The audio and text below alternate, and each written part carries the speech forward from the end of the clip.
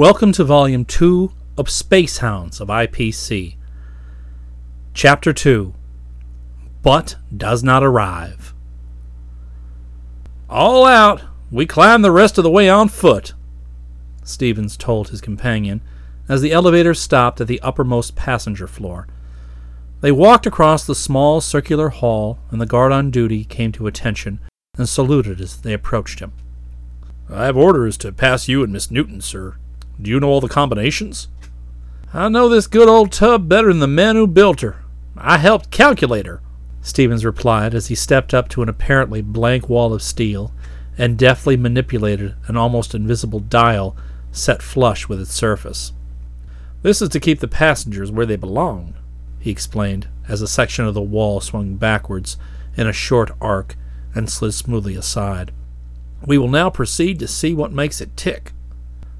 Ladder after ladder of steel they climbed, and bulkhead after bulkhead opened at Stevens' knowing touch.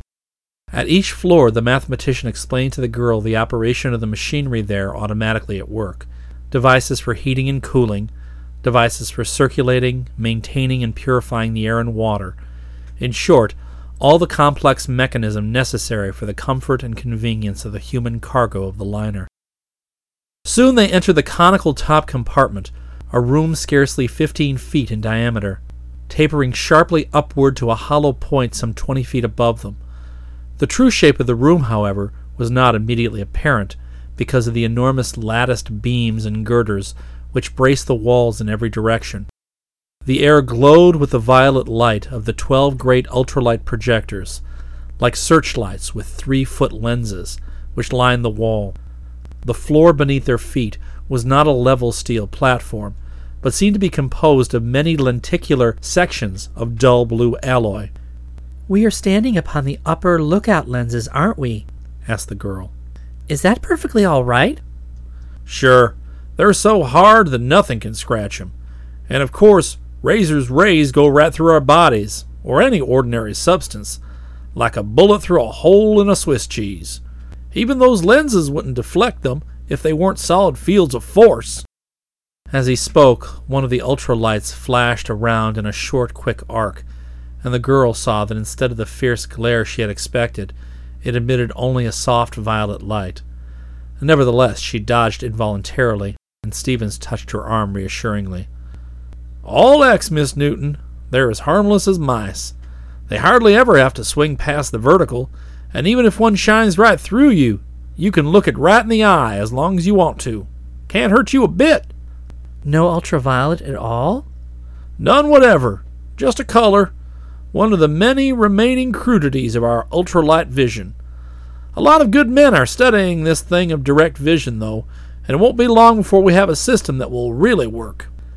"I think it's all perfectly wonderful," she breathed. "Just think of traveling in comfort through empty space and of actually seeing through seamless steel walls without even a sign of a window. How can such a thing be possible?"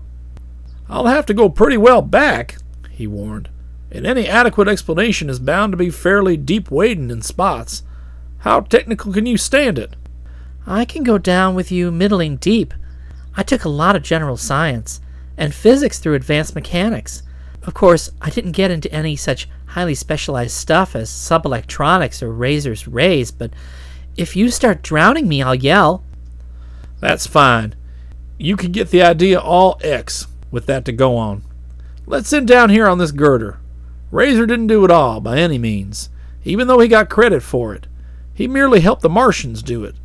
The whole thing started, of course, when Goddard shot his first rocket to the moon, and was intensified when Razor so perfected his short waves that signals were exchanged with Mars, signals that neither side could make any sense of. Goddard's pupils and followers made bigger and better rockets and finally got one that could land safely upon Mars. Razor, who was a mighty keen bird, one of the first voyagers, and he didn't come back, he stayed there, living in a space suit for 3 or 4 years, and got a brand new education. Martian science always was hot, you know, but they were impractical. They were desperately hard up for water and air, and while they had a lot of wonderful ideas and theories, they couldn't overcome the practical technical difficulties in the way of making their ideas work. Now, putting other people's ideas to work with Razor's long suit. Don't think that I'm belittling Razor at all either, for he was a brave and far-sighted man, and no mean scientist, and certainly was one of the best organizers and synchronizers the world has ever known. And since Martian and Tellurian science complemented each other, so that one filled in the gaps of the other, it wasn't long until fleets of space freighters were bringing in air and water from Venus, which had more of both than she needed or wanted. Having done all he could for Martians, and having learned most of the stuff he wanted to know, Razor came back to Tellus and organized Interplanetary, with scientists and engineers on all 3 planets, and set to work to improve the whole system. For the vessels they used then were dangerous. Regular man-killers, in fact. At about this same time, Razor and the Interplanetary Corporation had a big part in the unification of the world into one nation, so that wars could no longer interfere with progress. With this introduction, I could get down to fundamentals. Molecules are particles of the first order, and vibrations of the first order include sound, light, heat, electricity, radio, and so on. Second order, atoms, extremely short vibrations, such as hard X-rays. Third order, electrons and protons, with their accompanying millikan or cosmic rays. Fourth order, subelectrons and subprotons. These in the material aspect are supposed to be the particles of the fourth order. And in the energy aspect, they're known as Razor's rays. That is, these fourth-order rays and particles seem to partake of the nature of both energy and matter. You following me? Right behind you, she assured him. She'd been listening intently, her wide-spaced brown eyes fastened upon his face. Since these Razor's rays, or particles, or rays of the fourth order, seem to be both matter and energy, and since the rays can be converted into what is supposed to be particles, they've been thought to be the things from which both electrons and protons are built. Therefore, nobody except Norman Brandon has supposed them to be the ultimate units of creation, so that it would be useless to try to go any further. Why are we taught that they are the ultimate units, then? She protested. I know you were, but we really don't know anything except that we have learned empirically, even about our driving forces. What is called the fourth-order particle is absolutely unknown, since nobody has been able to detect it, to say nothing of determining its velocity or other properties. It's been assumed to have the velocity of light only because that hypothesis does not conflict with observational data. I'm going to give you the general accepted idea, since we have nothing definite to offer in its place, but I warn you that idea is very probably wrong. There's a lot of deep stuff down there that hasn't been dug up yet. In fact, Brandon thinks that the product of conversion isn't what we think it is at all, that the fundamental unit and the primary mechanism of the transformation lies somewhere below the fourth order, and possibly even below the level of the ether, but we haven't been able to find a point of attack yet that will get us in anywhere. However, I'm getting way ahead of our subject. To get back to it, energy can be converted into something that acts like matter through Razor's rays, and that is the empirical fact underlying the drive of our spaceships, as well as that of almost all other vehicles on all 3 planets. Power is generated by the great waterfalls of Tellus and Venus. Water is mighty scarce on Mars, of course, so most of our plants there use fuel, and is transmitted on light beams by means of powerful fields of force to the receptors, wherever they may be. The individual transmitting fields and receptors are really simply matched frequency units, each matching the electrical characteristics of some particular and unique beam of force. This beam is composed of Razor's rays in their energy aspect. It took a long time to work out this tight beam transmission of power, but it was fairly simple after they got it. He took out a voluminous notebook, at the sight of which Nadia smiled. A computer might forget to dress, but you'll never catch one without a full magazine pencil and a lot of blank paper. He grinned in reply and went on, writing as he talked. For any given frequency f and phase angle, theta, you integrate between limits 0 and pi divided by 2 sine theta d, and then... Hold it, I'm sinking, Nadia exclaimed. I don't integrate at all unless it is absolutely necessary. As long as you stick to general science, I'm right on your heels, but please, lay off integrations and all that.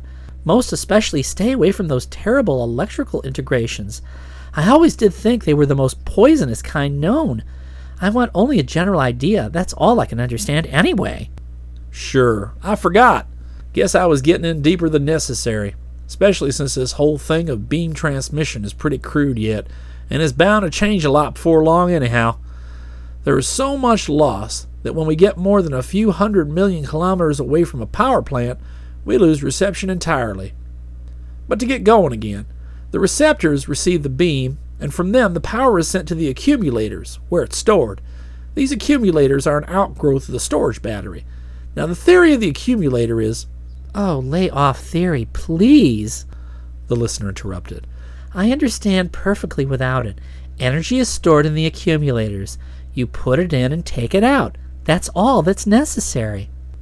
Well, I'd like to give you some of the theory, but after all, it wouldn't add much to your understanding of the working of things, and it might mix you up, as some of it is pretty deep stuff.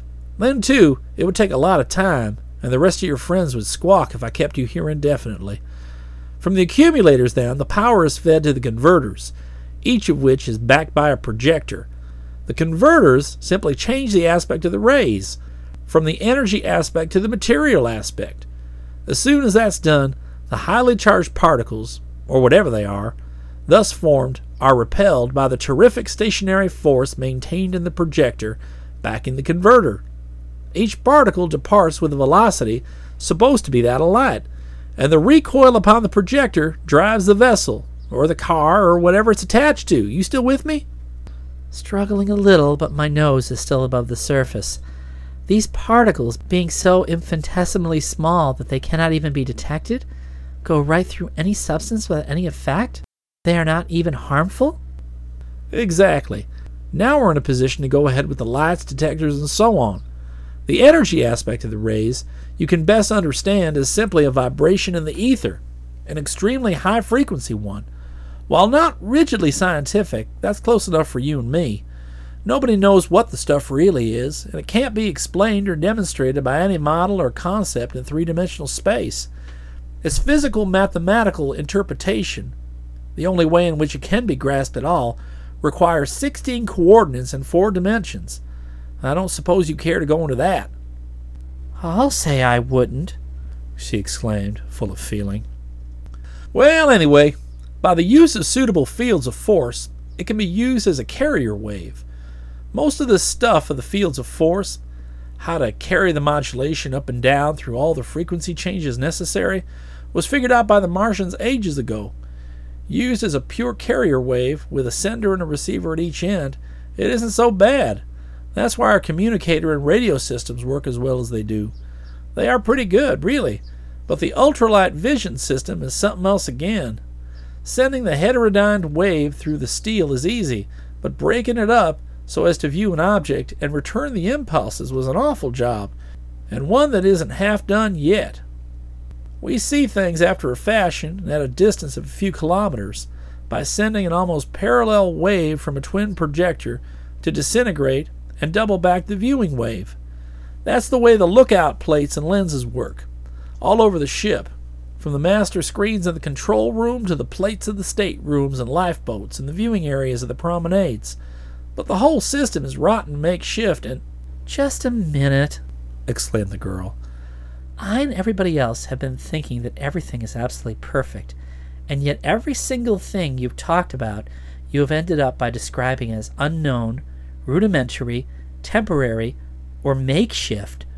You speak as though the entire system were a poor thing that we'll have to do with until something better has been found, and that nobody knows anything about anything. How do you get that way? By working with Brandon and Westfall. Those birds have got real brains, and they're on the track of something that will, in all probability, be as far ahead of Razor's rays as our present system is ahead of the science of the 17th century. Really? She looked at him in astonishment. Tell me about it. Can't be done, he refused. I don't know much about it. Even they didn't know any too much about some of it when I had to come in. And what little I do know I can't tell because it isn't mine. But you're working with them, aren't you? Yes, in the sense that a small boy helps his father build a house. They're the brains. I simply do some figuring that they don't want to waste their time doing. Nadia, having no belief whatever in his modest disclaimer, but in secret greatly pleased by his attitude, replied, Of course you couldn't say anything about an unfinished project. I shouldn't have asked. Where do we go from here? Down the lining of the hull, outside the passengers' quarters to the upper dirigible projectors. And he led the way down a series of steep steel staircases, through bulkheads and partitions of steel. One thing I forgot to tell you about the detectors. They're worked on the same principle as the lights, and are just about as efficient. Instead of light, though, they send out cones of electromagnetic waves, which set up induced currents in any conductor encountered beyond our own shell. Since all dangerous meteorites have been shown to contain conducting material, that's enough to locate them. For radio finders automatically determine the direction, distance, and magnitude of the disturbance and swing a light on it. That's what happened when that light swung toward us back there in the prow. Are there any of those lifeboats that I've heard discussed so much lately near here? Asked the girl. Lots of them. Here's one right here. And at the next landing, he opened a vacuum-insulated steel door, snapped on a light, and waved his hand. You can't see much of it from here, but it's a complete spaceship in itself, capable of maintaining a dozen or 15 passengers during a 2-week cruise in space. Why isn't it a good idea to retain them? Accidents are still possible, aren't they? Of course, and there's no question of doing away with them entirely. Modern ships, however, only have enough of them to take care of the largest number of persons ever to be carried by the vessel. Has the Arcturus more than she needs? I'll say she has, and more of everything else, except room for payload. I've heard them talking about junking her. I think it's a shame. So do I, in a way. You see, I helped design her and her sister ship, the Sirius, which Brandon and Westfall are using as a floating laboratory. But times change, and the inefficient must go. She's a good old tub, but she was built when everybody was afraid of space, and we had to put every safety factor into her that we could think of. As a result, she is 4 times as heavy as she should be. That takes a lot of extra power. Her skin is too thick. She has too many batteries of accumulators, too many lifeboats, too many bulkheads and air brakes, too many and too much of everything. She's so built that if she should break up out in space, nobody would die if they lived through the shock. There are so many bulkheads, air brakes, and lifeboats that no matter how many pieces she broke up into, the survivors would find themselves in something able to navigate. That excessive construction is no longer necessary. Modern ships carry 10 times the payload on 1/4 of the power that this old battle wagon uses. Even though she's only 4 years old, she's a relic of the days when we used to slam through on the ecliptic route, right through all the meteoric stuff that's always there, trusting to heavy armor to ward off anything too small for the observers and detectors to locate. Now, with the observatories and check stations out in space, fairly light armor is sufficient, as we root ourselves well away from the ecliptic and so miss all the heavy stuff. So badly as I hate to see her go, the old tub is bound for the junkyard. A few more flights of stairs brought them to the upper band of dirigible projectors, which encircled the hull outside the passengers' quarters, some 60 feet below the prow. They were heavy, searchlight-like affairs mounted upon massive universal bearings, free to turn in any direction, and each having its converter nestled inside its prodigious field of force. Stevens explained that these projectors were used in turning the vessel and in dodging meteorites when necessary. They went on through another almost invisible door into a hall and took an elevator down to the main corridor. "Well, you've seen it, Miss Newton," Stevens said regretfully, as he led her toward the captain's office. "Lower half is full of heavy stuff, accumulators, machinery, driving projectors, and such junk, so that the center of gravity is below the center of action of the driving projectors. That makes stable flight possible. It's all more or less like what we've just seen, and I don't suppose you want to miss the dance anyway. A lot of people want to dance with you." Wouldn't you just as soon show me through the lower half as dance? "Rather. Lots." So would I. I can dance any time. I want to see everything. Let's go. Down they went, past battery after battery of accumulators, climbing over and around the ever-increasing number of huge steel girders and bracers, through mazes of heavily insulated wiring and conduits, past mass after mass of automatic machinery, which Stevens explained to his eager listener. They inspected one of the great driving projectors, which, built rigidly parallel to the axis of the ship, held immovably in place by enormous trusses of steel, revealed neither to the eye nor to the ear any sign of the terrific force it was exerting. Still lower they went, until the girl had been shown everything, down to the bottom ultralights and stern braces. "Tired?" Stevens asked as the inspection completed. Not very. It's been quite a climb, but I've had a wonderful time. "So have I," he declared positively. "I know what. We'll crawl up into one of these stern lifeboats and make us a cup of coffee before we climb back. You with me?" I'm way ahead of you. Nadia accepted the invitation enthusiastically, and they made their way to the nearest of the miniature space cruisers. Here, although no emergency had been encountered in all the 4 years of the vessel's life, they found everything in readiness, and the two soon had prepared and eaten a hearty luncheon. "Well, I can't think of any more excuses for monopolizing you, Miss Newton, so I suppose I'll have to take you back. Believe me, I've enjoyed this more than you can realize. He broke off and listened, every nerve taut. "What was that?" he exclaimed. What was what? I didn't hear anything. "Something screwy somewhere. I felt a vibration, and anything that'd make this mountain of steel even quiver must have given us one gosh-awful nudge. There's another." The girl, painfully tense, felt only a barely perceptible tremor, but the computer, knowing far better than she the inconceivable strength and mass of that enormous structure of solidly brace-hardened steel, sprang into action. Leaping to the small dirigible lookout plate, he turned on the power and swung it upward. "Great suffering snakes!" he ejaculated, then stood mute, for the plate revealed a terrible sight. The entire nose of the gigantic craft had been sheared off in 2 immense slices, as though clipped off by a gigantic sword, and even as they stared, fascinated at the sight, the severed slices were drifting slowly away. Swinging the view along the plane of cleavage, Stevens made out a relatively tiny ball of metal, only 50 feet or so in diameter, at a distance of perhaps a mile. From this ball there shot a blinding plane of light, and the Arcturus fell apart at the midsection, the lower half separating cleanly from the upper portion, which held the passengers, leaving the upper half intact. The attacker began slicing the lower, driving half into thin, disc-shaped sections. As that incandescent plane of destruction made its first flashing cut through the body of the Arcturus, accompanied by an additional pyrotechnic display of severed and short-circuited high-tension leads, Stevens and Nadia suddenly found themselves floating weightless in the air of the room. Still gripping the controls of the lookout plate, Stevens caught the white-faced girl with one hand, drew her down beside him, and held her motionless while his keen mind flashed over all the possibilities of the situation and planned his course of action.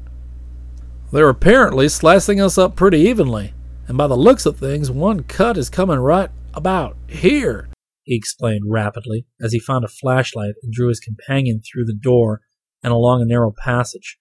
Soon he opened another door and led her into a tiny compartment so low they couldn't stand upright, a mere cubicle of steel. Carefully closing the door, he fingered the dials upon each of the walls of the cell, then folded himself into a comfortable position, instructed Nadia to do the same, and snapped off the light. Please, leave it on, the shaken girl asked. This is so ghastly. "We better save it, Nadia," he advised, pressing her arm reassuringly. "It's the only light we've got, and we may need it worse later on. Its life is limited, you know." Later on? Do you think we'll need anything later on?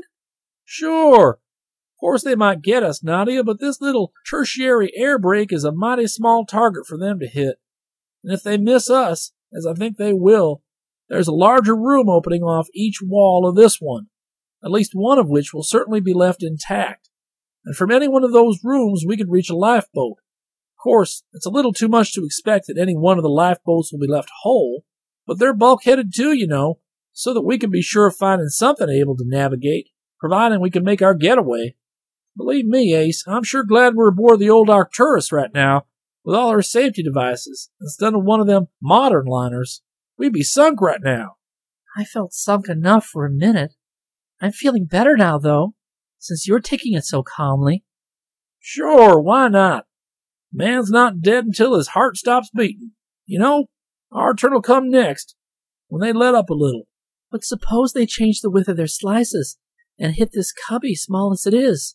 Well, it'd be just too bad, he shrugged. In that case, we'd never know what hit us, so it's no good worrying about it. Say, we might do something at that. If they didn't hit us square, I could move fairly fast and might be able to get a door open before the loss of the pressure seals. We'll light the flash. Here, you hold it so that I can have both hands free. Put both arms around me, just under the arms, and stick to me like a porous plaster, because if I have to move at all, I'll have to jump like chain lightning. Shine the beam right over there, so it'll reflect and light up the dials at once. There. Now hold on tight. Here they come. As he spoke, a jarring shudder shook one side of their hiding place. Then a moment later the phenomenon was repeated, but with much less force upon the other side. Stevens sighed with relief, took the light, and extinguished it. Missed us clean, he exulted. Now, if they don't find us, we're all set. How can they possibly find us? I seem to be always worried about the wrong things, but I should think that their finding us would be the least of our troubles. Don't judge their vision system by ours. They got everything, apparently.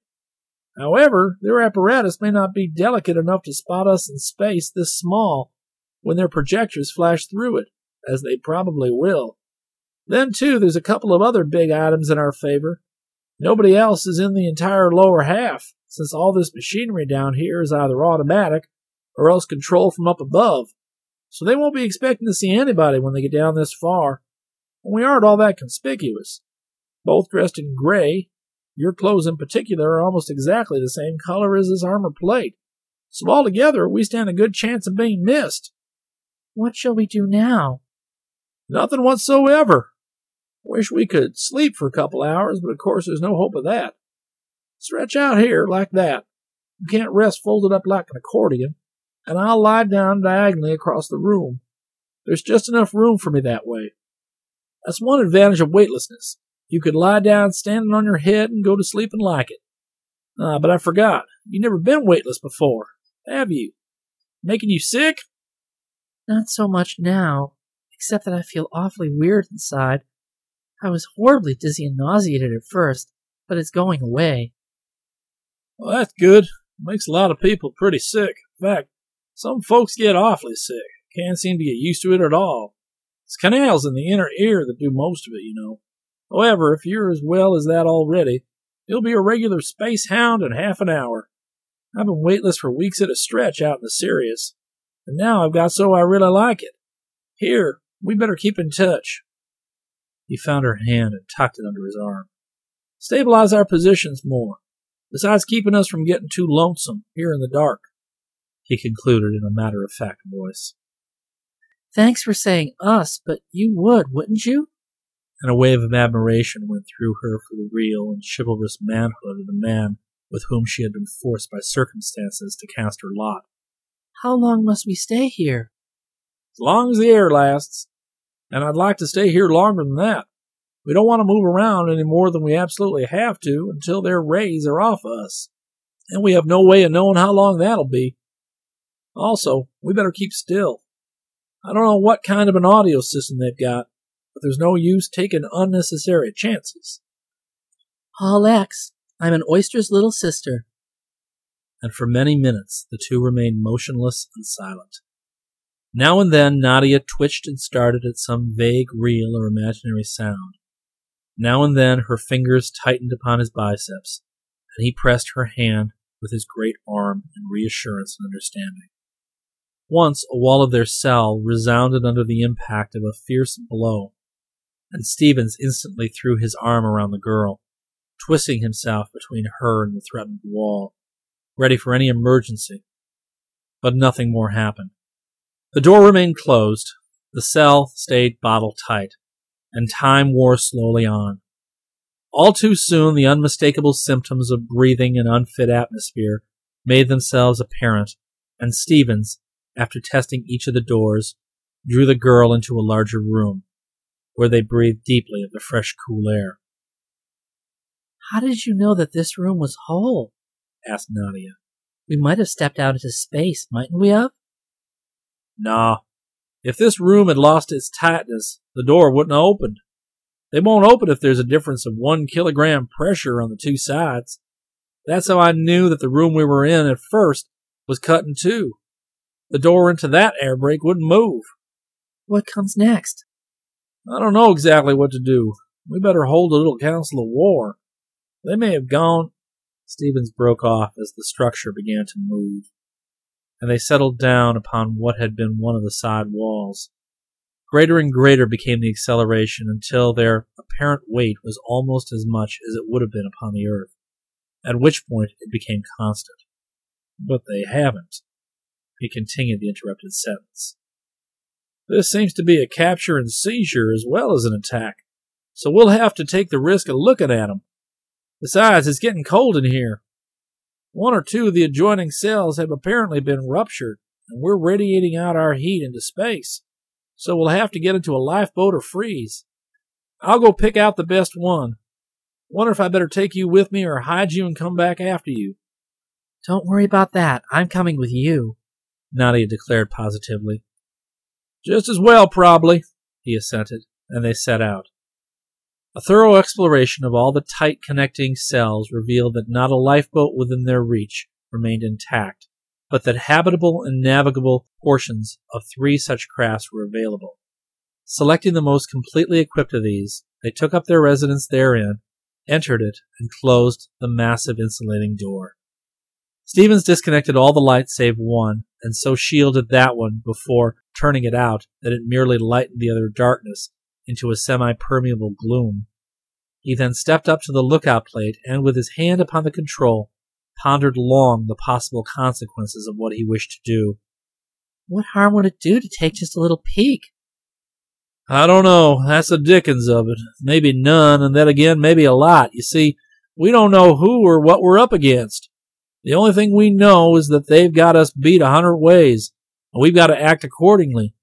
We've got to chance it sometime, though, if we can ever get away, so we might as well do it now. I'll put it on very short range first, and see what we can see. By the small number of cells we've got here, I'm afraid they've split us up lengthwise, too, so that instead of having a whole slice of the old watermelon to live in, we've only got about 1/6 of one, shaped about like a piece of restaurant pie. One thing I can do, though, I'll turn on the communicator receiver and put it out on full coverage. Maybe we could hear something useful. Putting on a little power upon the visiray plate, he moved the point of the projection a short distance from their hiding place, so that the plate showed a view of the wreckage. The upper half of the vessel was still intact, the lower half a jumble of sharply cut fragments. From each of the larger pieces a brilliant ray of tangible force stretched outward. Suddenly their receiver sounded behind them, as the high-powered transmitter in the telegraph room tried to notify headquarters of their plight. Arcturus attacked and cut up, being taken toward... Rapidly as the message was uttered, the transmitter died with a rattle in the middle of a word. Nadia looked at Stevens with foreboding in her eyes. They've got something, that's one thing for sure, to be able to neutralize our communicator beams that way, he admitted. Not so good. We'll have to play this close to our vests, girl. "Are you just trying to cheer me up, or do you really think we have a chance?" she demanded. "I want to know just where we stand." I'm coming clean with you, no kidding. If we can get away, we'll be all X, because I'll bet a farm that by this time Brandon's got everything those birds have, maybe more. They beat us to it, that's all. I'm kind of afraid, though, that getting away isn't going to be quite as simple as shooting fish down a well. Far ahead of them, a port opened. A lifeboat shot out at its full power, and again their receiver tried to burst into sound. But it was a vain attempt. The sound died before one complete word could be uttered, and the lifeboat, its power completely neutralized by the rays of the tiny craft of the enemy, floated gently back toward the mass of its parent, and accompanied it in its headlong flight.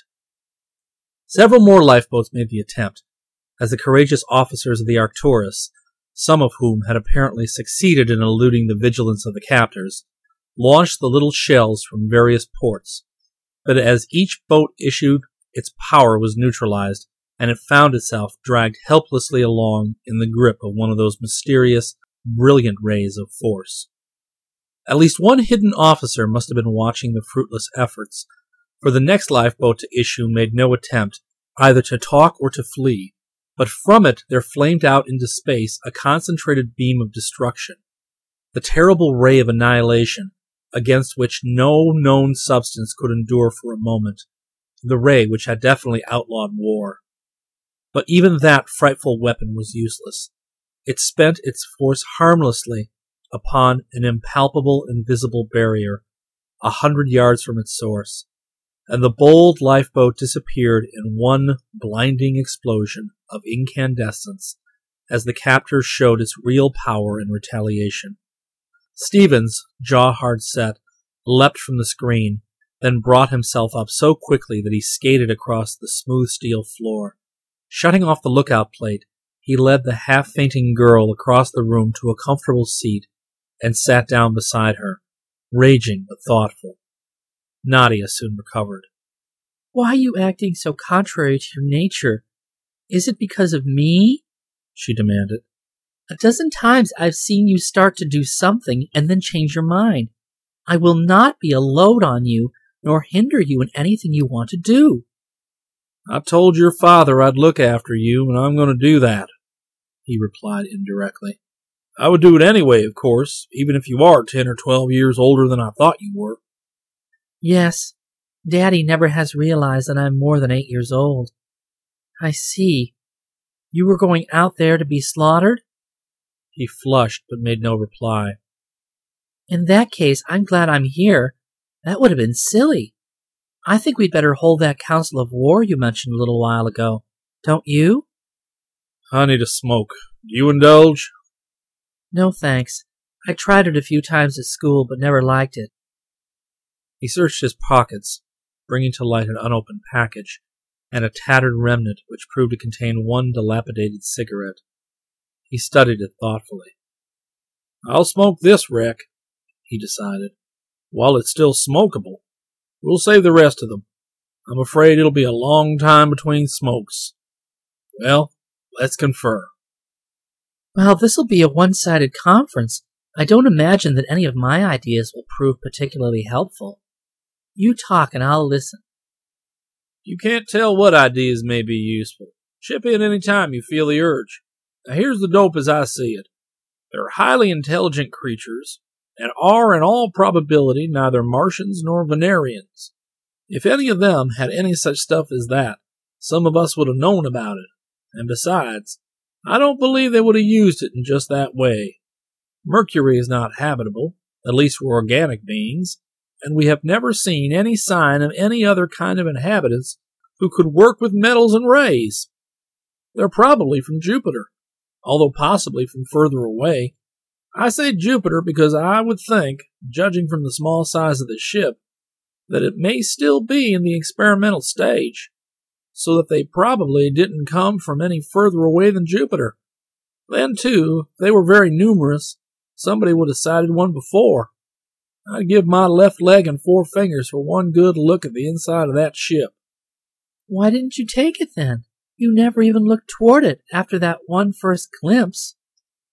I'll say I didn't, the reason being that they may have automatic detectors, and as I suggested before, our system of vision is so crude that its use could be detected with a clothesline or a basket full of scrap iron. But to resume, their aim is to capture, not destroy, since they haven't killed anybody except the one crew that attacked them. Apparently they want to study us or something. However, they don't intend that any of us shall get away, or even send out word of what's happened. Therefore, it looks as though our best bet is to hide now and try to sneak away on them after a while. Direct methods won't work, right? You sound lucid. Is there any possibility of getting back, though, if we got anywhere near Jupiter? It's so far away. It's a long stretch from Jupiter to any of the planets where we have power plants, particularly now when Mars and Tellus are subtending an angle of something more than 90 degrees at the Sun and Venus is between the two, while Jupiter is clear across the Sun from all three of them. Even when Jupiter is in mean opposition to Mars, it's still some 550 million kilometers away, so you can form some idea as to how far it is from our nearest planet now. No, if we expect to get back under our own power, we got to break away pretty quick. These lifeboats have very little accumulator capacity, and the receptors are useless above 300 million kilometers. But it'll take us a long time to go that far, won't it? Not very. Our own ship's using only the acceleration of gravity, and both plus and minus at that, making the better than 400 million kilometers of the long route to Mars in 5 days. These birds are using almost that much acceleration, and I don't see how they do it. They must have a tractor ray. Brandon claimed that such a thing was theoretically possible, but Westfall and I couldn't see it. We ragged him about it a lot, and he was right. I thought, of course, they'd drift with us, but they're using real power steadily. They've got some system. Do you suppose they could be using intra-atomic energy? We were taught that it was impossible, but you've shattered a lot of my knowledge today. I wouldn't want to say definitely that it is absolutely impossible, but the deeper we go into that line, the more unlikely intra-atomic energy power plants become. No, they've got a real power transmission system, one that can hold a tight beam together a lot farther than anything we've been able to develop. That's all. Well, we've given them quite a lot of time to get over any suspicion of us. Let's see if we can sneak away from them. By short and infrequent applications of power to the dirigible projectors of the lifeboat, Stevens slowly shifted the position of the fragment which bore their craft until it was well clear of the other components of the mass of wreckage. Then he exerted a very small, retarding force, so that their bit would lag behind the procession, as though it had accidentally been separated. But the crew of the captor was alert, and no sooner did a clear space show itself between them and the mass than a ray picked them up and herded them back into place. Stevens then nudged other pieces so that they fell out, only to see them also be rounded up.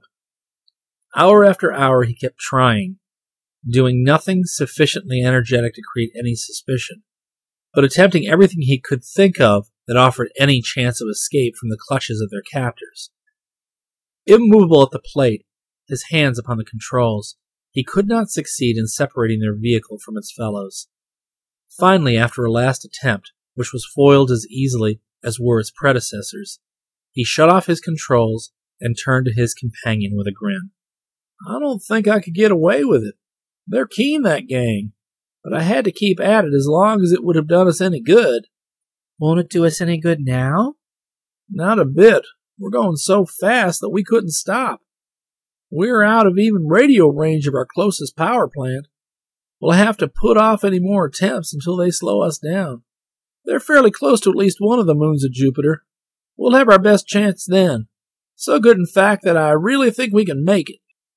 But what good would it do if we couldn't get back? Dire foreboding showed in her glorious eyes. Lots of things not tried yet, girl, and we'll try 'em all.